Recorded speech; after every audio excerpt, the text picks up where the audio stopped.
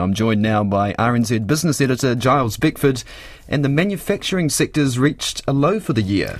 Kia ora to you, Jimmy. Yes, it's taken a turn for the worst. The manufacturing sector has fallen into contraction in October. That's the first time this year. The BNZ Business New Zealand Performance of Manufacturing Index down 4 points to just around 49 points. That indicates the sector is shrinking. And the fall does match the easing seen in similar indices around the world. BNZ senior economist Doug Steele says a significant drop in new orders, while stocks are expanding above long-term levels.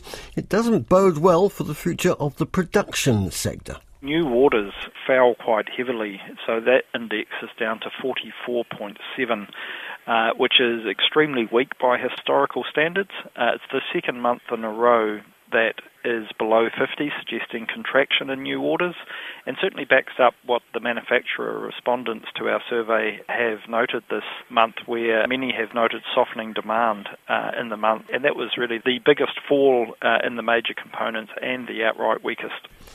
And employment intentions have also hit their lowest level of activity since November 2021, and that's despite the tight labour market and low unemployment.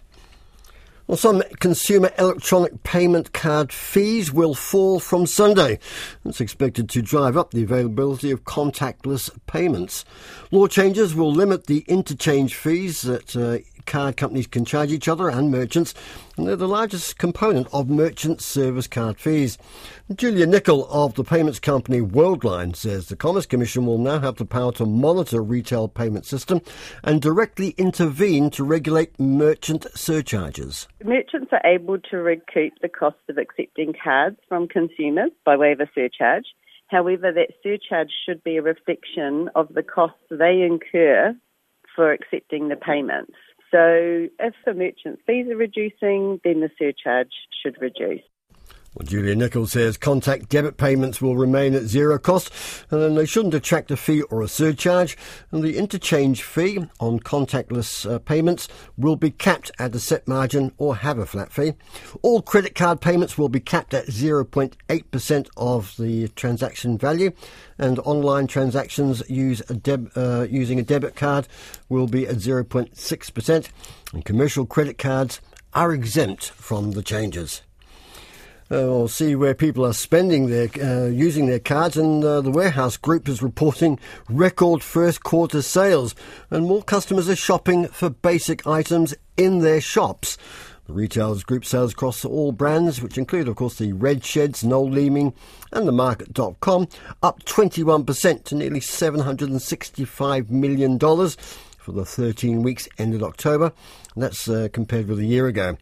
Retail stores have led the gain with more than a third increase to nearly 415 million. And there's been a 76% increase in customers shopping for groceries and a 32% increase in homeware. Well, Warehouse Group Chief Executive Nick Grayston says consumers are now buying essential items rather than top-shelf products such as technology. And more people are also seem to be buying in-store than online. He says the company well positioned going into the peak Christmas and summer trading period. Good levels of stocks in its brands despite continued supply chain issues. It seems more company bosses are hiring private investigators to gather information about current and former staff. A licensed investigator at the accountancy and advisory firm Baker Tilly Staples Rodway says the number of workplace investigations for employers has surged recently. They've covered a wide range of work, including personal grievance and unjustified dismissal investigations. Well, the investigator, Kelly Tattersall, says employers should use a licensed investigator to make sure they meet their legal obligations. But she's also warning against employers doing their own internal investigations into such things as allegations of bullying. There could well be some accusations made of, well, how can that person investigate if they're not impartial? Employers really need to understand what their obligations are, and even if a complaint comes in and they don't necessarily believe that complaint has got any or is warranted, they still have a duty to investigate. And Kelly Tattersall says payouts in cases that have gone as far as the Employment Relations Authority have risen from an average of $10,000 a couple of years ago to a new level of around $15,000 before expenses such as costs and lost wages are added in. Let's see how financial markets are faring. I'm joined by Ben Petro of Jarden Securities. Kia ora to you, Ben. Good afternoon. Well, Wall Street had a real rush of blood, shot in the arm after those US inflation numbers were better than expected, and it looks like that's flowed through to our own market. It has, but not to the same extent. We saw the S&P 500 up nearly 5.5% overnight. New Zealand is up 2.4%, or 267 points. The ASX is also up a similar amount, 2.5%, currently trading at 7,141. Any big moves there? Anything notable? There's plenty of names in the green today. Some of the notable ones: EBOS currently up nearly 7%, trading just under $40. Fletcher Building up 4.4% to $5.19, and we have Fisher & Paykel Healthcare up 3.25% at $19.94. At the other end of the spectrum, we have PGG Wrightson's unchanged on $4.29, and the NZX is down slightly at $1.17. Well, Australians are never one to say no to a party, and I'm assuming that they've started strongly too. You did right there. We've seen a good bounce back from zero today, up nearly, or just over 10%, trading above $70 again at 71.35. Macquarie Group also having a good day, up 4.7%, currently trading at $177.75.